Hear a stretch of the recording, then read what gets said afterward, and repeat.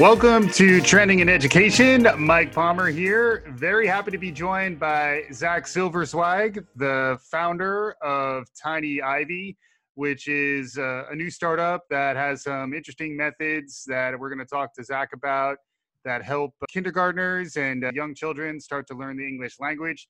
It's going to be a fun conversation, and I wanted to begin by welcoming Zach to the show. So, Zach, welcome to Trending in Education. Thanks, Mike. Great to be here. Really excited to chat with you about what we're doing.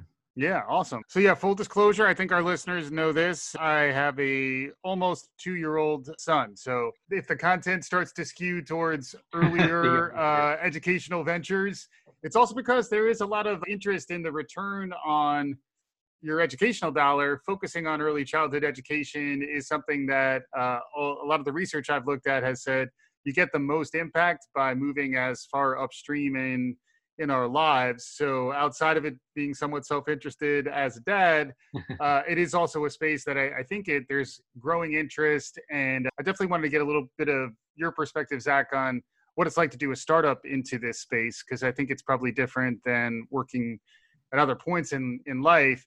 But to begin with, we just wanted to get from you your origin story. So how did you get to where you are today, and how does that relate to what's new and emerging in the world of learning and education?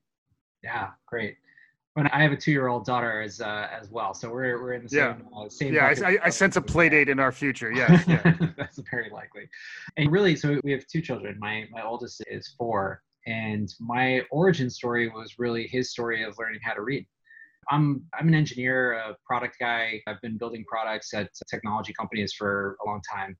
And so I always think that I have a unique way of looking at a user that's using a product and trying to tease out from that what works, what doesn't, what do we need to do to make them more successful.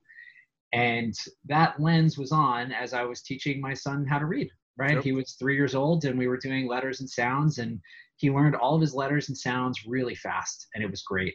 And so then I take out a book, and the first book you take out starts with Once Upon a Time. Mm-hmm.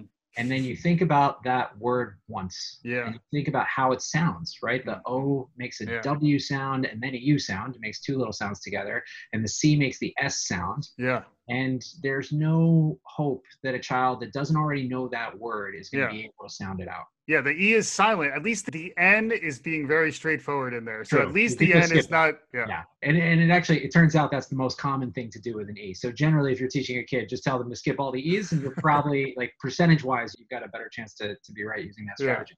Yeah. So he had learned his sounds, but he basically, that problem, it's not just in the storybook. It's almost every single word where, especially in early literature, where you're seeing common words, and the common words are very difficult to sound out.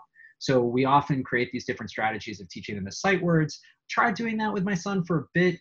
Memorizing sight words, rote memorization is not really a fun task for a 3-year-old. So I had this idea, which was to add some marks to the letters so that he could decode those words. Mm-hmm. And you think about the word was, where you have W-A-S, but it really is pronounced more like W-U-Z. Mm-hmm. So I added a symbol over the A, and I said, if you see this little mountain, make the sound. Yeah. And I added an accent mark over the S. I say, if you see an S with an accent, make the Z sound. Nice. And then the next time he saw that in print, he just went, was, and moved on to the next word. And so it was literally like a light bulb went off for him, and he was able to read what I gave him immediately. Yeah. So we started doing these like scavenger hunts where we would write little clues, and he would read the clue and then go search for the object and follow this path. And he's 3.5 when it was just remote. So I took that idea, I got excited enough about it that I decided to start the company. Went through a couple of rounds of iteration and development, and it eventually was able to pilot it at an after-school program in Harlem that was part of a public school. And so I was working with a group of 6 students, and a lot of these kids, I think, never got the right answer before on a reading worksheet. It was just a really challenging environment. It was very eye-opening for me to be in that community teaching those kids and to see what that was like. And what was incredible was that they had the same capability as my son. They were able to learn the letters and the sounds and all the tips that I had created at the time. They were able to sound out words, and through that they were able to start reading, and they were having this really positive, successful experience that was really transformative for them.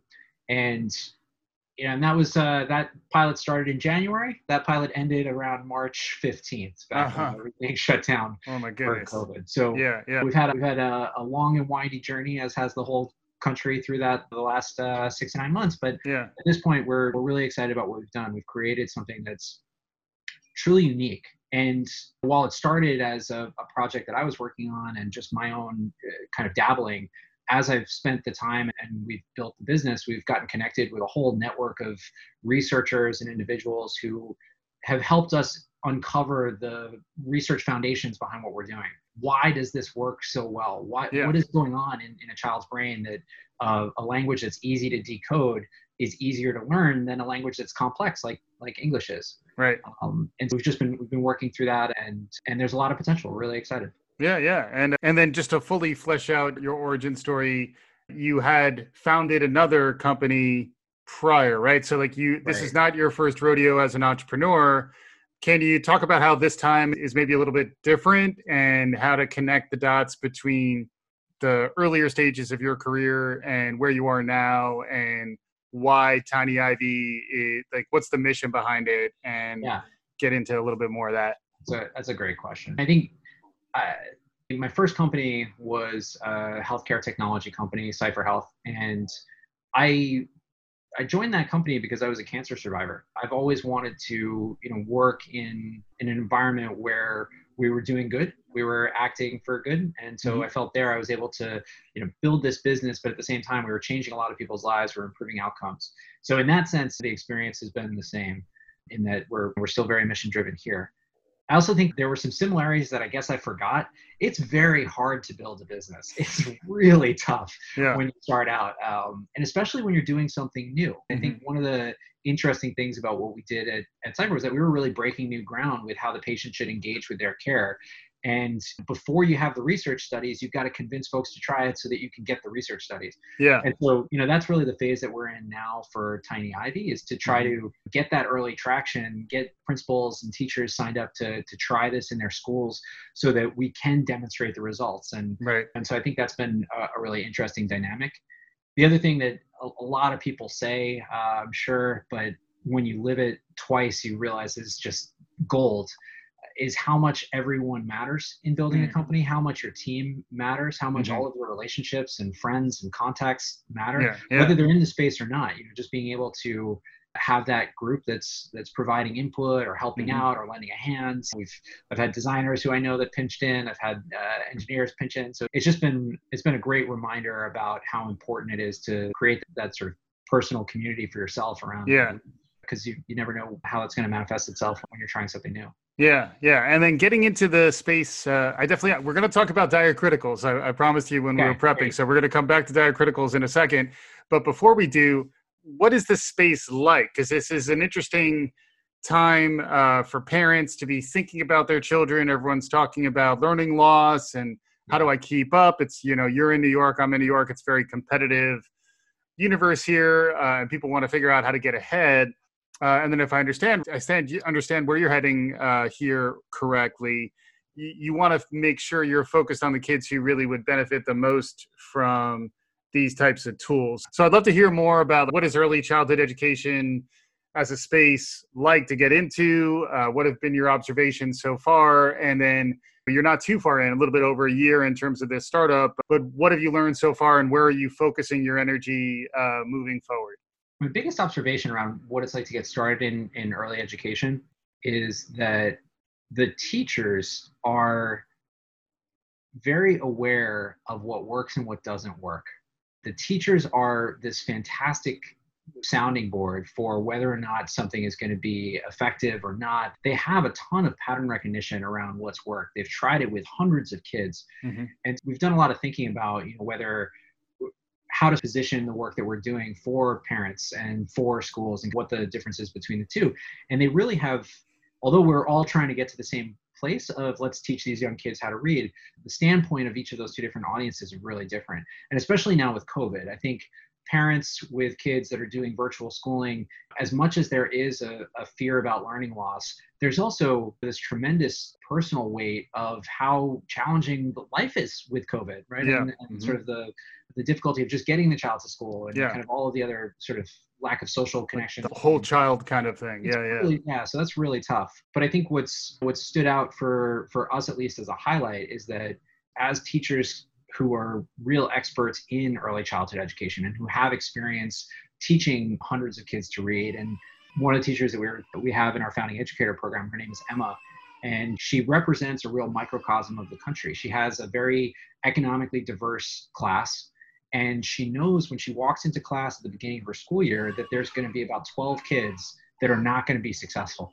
And she just knows that from her history. And so I think, that's awareness and deep understanding that's been built through practice of there is this gap. Like, kids are not learning how to read. Most kids many of the kids that listen to the parents that listen to this podcast are going to learn how to read one way or another. But I think when you get into the communities that have low literacy levels and that have schools that are less funded and different types of populations, that's where you start to see that it's really a dichotomy, and there's a lot of kids that aren't successful. What's been exciting is that the teachers seem really open to that concept. We're just now getting to the place where we're having those conversations with principals and administrators and district level people. And I think there's probably some learning on my part as to how to continue to knock down that door and have that conversation. But for me, it's a long game. I think a lot of businesses are viral. For us, it'll take 6 months or a year to really prove to that first group of teachers that started this summer that this thing works. Right. So we've just got to be patient. Got to let people go through the same experience that I went through with my son, that my family members have gone through with their kids that have used the system, that first handful of parents have gone through using the system, and continue to find ways to share the results. Because the results, I think, are what are really going to set us apart. I think we really have the potential to be an order of magnitude, faster, better, easier than the competing programs. That's awesome. Yeah. And I do want to get into that. And I think I can hear my son crying, and he's yearning so much for the tiny Ivy. He's starting to cry out, which is, he's still too young, Matthew. There'll be time. But yeah, I did want to get into, because I think it's fascinating, some of the complexities around the English language. I know one of the things that I've always been amazed to learn is the number of vowel sounds that are represented by, what is it? Five and a half vowels. Is that how many we have? So that led you to come up with this idea of put some sort of diacritical, some sort of marks above the different letters that would signify the actual phonics that are associated with that character. I've been fascinated by diacriticals since I was a kid, and especially in French. The thing on top, the little hat on top of the O. Yep. Circumflex. Love me some circumflex. The different accents. I always thought that was probably around 7th or 8th grade when I was learning French. When I discovered diacriticals, I was like, why doesn't English have this? And don't even get me started on the umlaut, which is it's just fun to say. It's like it's a heavy metal band waiting to be formed. But in terms of diacriticals, I'd love to get some of your perspective, because I guess you stumbled into this a little bit, like you figured out how to teach your son, and then you realized there's a lot more depth behind it. Or can you talk a little more about that? Yeah, that's exactly how it kind of went down. So there we were. We had invented this set of diacritics that you could use, and I think your description was right. The whole concept was that the Y in my and the I in ice cream make the same sound. Right. Those things make the same sound. They look different, and the Y doesn't always make that sound, and the I doesn't always make that sound. They can both make lots of different sounds. Yeah. And so it's this, I think the real complexity is the many-to-many connection between what the letters are and what sounds they're supposed to make. We have 44 sounds in English. We've got 26 letters. Right. But we combine them, and in the technical work, there's 240 different ways in which we combine our letters to make graphemes that make different sounds. Yeah. And even with that system and pages and pages of rules, in order to read in English, you still need to memorize all of the exceptions. So it's even with all of that complexity, there's still a lot of exceptions. I think what was interesting for us was looking at how kids learn to read in technically orthographically transparent languages. So languages where the writing system and the sounds that you make and the letters that you see are really tightly connected. And when you look at that, and you think about the learning load required. So let's say that you're learning Spanish. In Spanish, the letters' names and their sounds are the same, right? They all have the one sound, and they're going to make that one sound 99.9% of the time. And so it's really easy for children to decode words. And what happens is that as they do that decoding process, they actually develop some of the other skills that we have to teach explicitly. So if you talk to an early education specialist about how kids learn how to read, they'll talk about phonemic awareness being the first skill that you need to focus on and build. But it actually is a little bit more of a derivative in some of these other languages. In some other languages, you learn how to decode the words and then you gain phonemic awareness just by the nature of the language being simple to process. Interesting. The most interesting examples, right, and it all comes back to numbers. It's like how much faster is it? In Hebrew, kids that are learning to read, learn to read with a system that's very similar to what we were proposing here and what we're doing here. There's a series of dots that are added to each of the characters that give you the sort of the guide so that you know what to pronounce when you come across that letter. And if you take an native English speaker and you teach them Hebrew, at the end of a year of instruction of Hebrew, if you start this at first grade, by the end of the first year of instruction in Hebrew, they'll read in Hebrew more accurately than they will in English in grade 5, even though they're native English speakers. Wow. Right? That study for me was one of the most powerful, because I think what people fall back on when they try to analyze why is there such an achievement gap, why are so many kids not able to read on grade level, they think about socioeconomic factors, they think about class sizes, they think about the means that we're using to teach the kids. There's lots of different things that come up. But here you have a case where we've got a study that's controlling for all of that, where the exact same students who already have a certain intelligence level, that have a family that's reading to them at a certain level, all those factors are controlled. And the language alone can drive a 5-year delta in reading accuracy. Wow. Yeah. Right. And when you look at Spanish or Dutch, and there's a lot of different ways that people have analyzed this complexity of the languages across each other. And that's pretty new research, actually. This topic was only, really started to be studied in depth in the last 15 years, whereas a lot of the methods for teaching English have been studied for 70 years or 80 years or longer.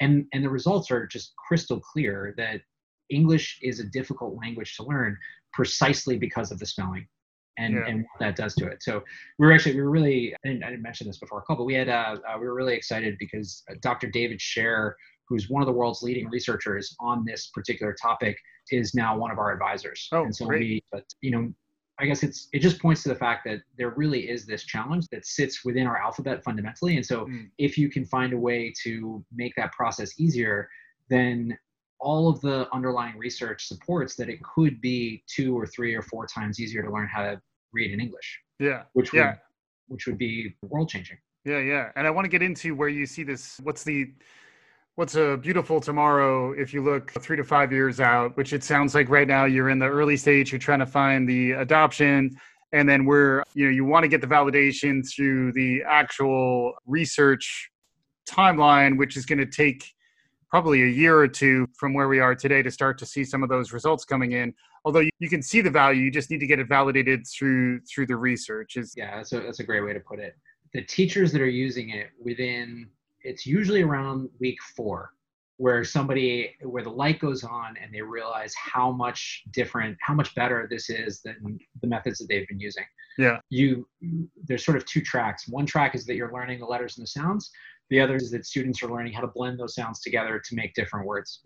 And the blending is actually, it's a complex skill, and it takes time and energy to learn how to blend. And then you've got to memorize a certain number of these tips. But as that comes together, and then the kids can start to decode virtually every word that you would give them, it's really an amazing feeling. And so I think we do have a lot of anecdotal evidence related to that moment. And we have a lot of teachers now that are in that sort of period where they've seen it work. And so they're really excited about it. They know that when we get to the end of our 12-week assessment, we're going to have some awesome data. Yeah.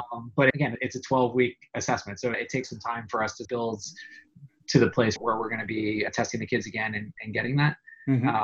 We are really hopeful. We've definitely had a lot of interest from different schools around finding ways to pilot it and trial it and get teachers familiar with the program. And so that's really our hope right now, is that we can just find as many schools across the country that are interested in, even with a small sample set of students, just giving this new thing a try. Yeah. Because we think that the proof is in the pudding. After you do that for 4 weeks, you'll be converted. You'll be a Tiny Ivy, stalwart. Yeah. And then, so folks, if they're interested, if they want to find out more, they should go to tinyivy.com. Yeah, tinyivy.com would be the best place to go. Awesome. And then your focus, as you mentioned, is more on the school side. You want to understand maybe underserved populations, traditionally socioeconomically challenged. Maybe their parents aren't able to spend as much time with them growing up. So you want to target the school as the vehicle for the program.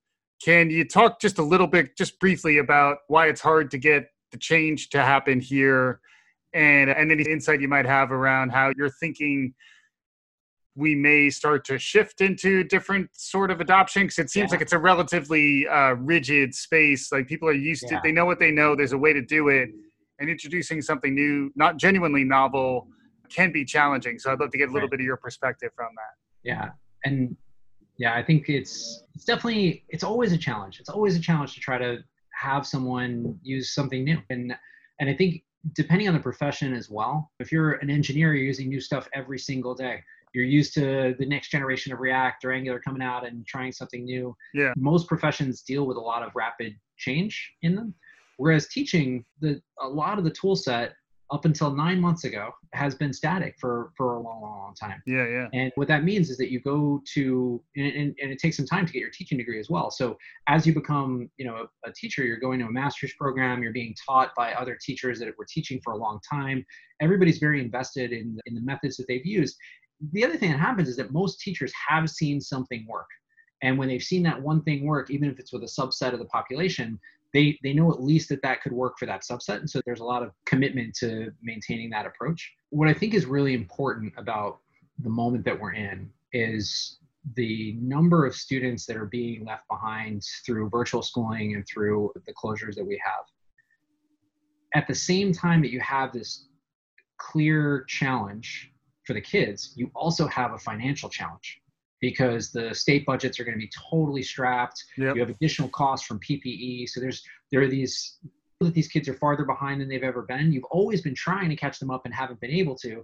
And now you have less resources to bridge that gap. Yeah. Where I think Tiny Ivy can be really helpful and can come in is that we believe, because of the way the system is, because all of the complexity lies in our language itself, it lies in the tips itself, and we're building some digital tools to teach it that are incredibly powerful. It should be something that you can adopt as a school at an incredibly low cost and still manage to pull these kids all the way out of that learning loss and get them to far beyond where we would have gotten if we hadn't been going through this period of time.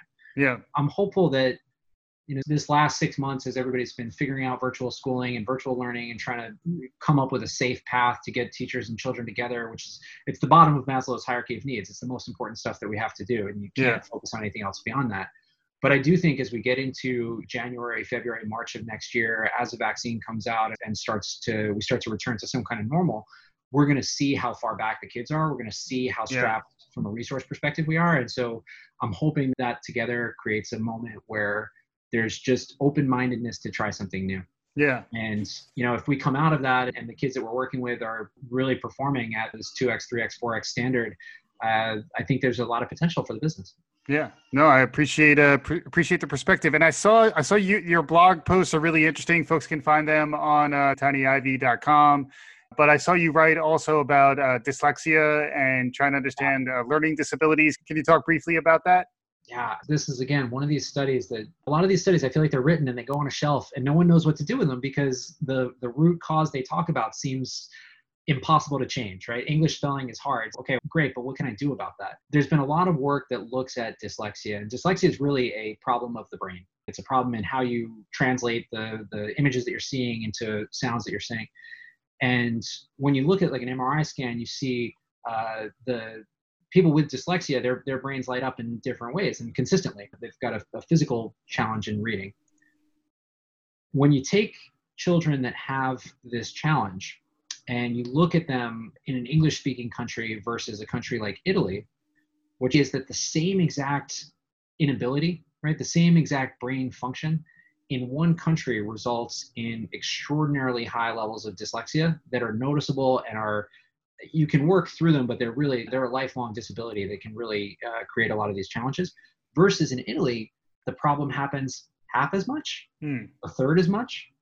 And so I think what's so interesting to me is that if you're trying to teach somebody something that's hard, it's it's very likely that a lot of people are not going to be able to understand that, whether they have a physical disability or they don't have as much education they don't have as much time with a teacher. It's just harder. So fewer people are going to be successful. Mm-hmm. When the language itself is easier, even if you have those same challenges, even if you don't have enough time, even if your parents aren't reading to you every single night, even if you have dyslexia, the physical problem, you still may be able to achieve levels of literacy where that problem is at least diminished, if not completely overcome. Yeah. And so I think, again, this is where TIPS comes in, because we're just shifting the whole curve of difficulty for the language. So whether you've got any of those challenges, you're just able to read easier, right? It's just a little bit easier. Yeah, just be clear. TIPS is the Tiny Ivy phonics system. Is that right? I did prep with you before, so I did just pick that up off the top of my head. So and if folks check out tinyivy.com. Also, I would say if you can track down some of the ideas Zach's been putting out there, it's interesting to see him throw himself into this new space and start blogging about it. There's some interesting perspectives. So I do appreciate you putting that stuff out there. While we still have you, and before we wrap up, I always love to ask my guests what other trends out there in the world around you now as someone who's a serial entrepreneur. What's new? What are you seeing out there in the world? What's on the horizon? What's emerging that is capturing your imagination? We're a trend spotting show. Doesn't have to be about phonics. Doesn't have to be about early childhood. It could be about anything. What's capturing your imagination these days? I think the most interesting thing that's happening right now is really a fundamental change in entrepreneurship. The quality and availability of tools to build what you imagine has just exponentially increased. Mm-hmm. Right? I started building apps with engineers 10 years ago, 12 years ago, and that was a lot better than punch cards and everything else that anybody who's been around for decades longer than I have would talk about.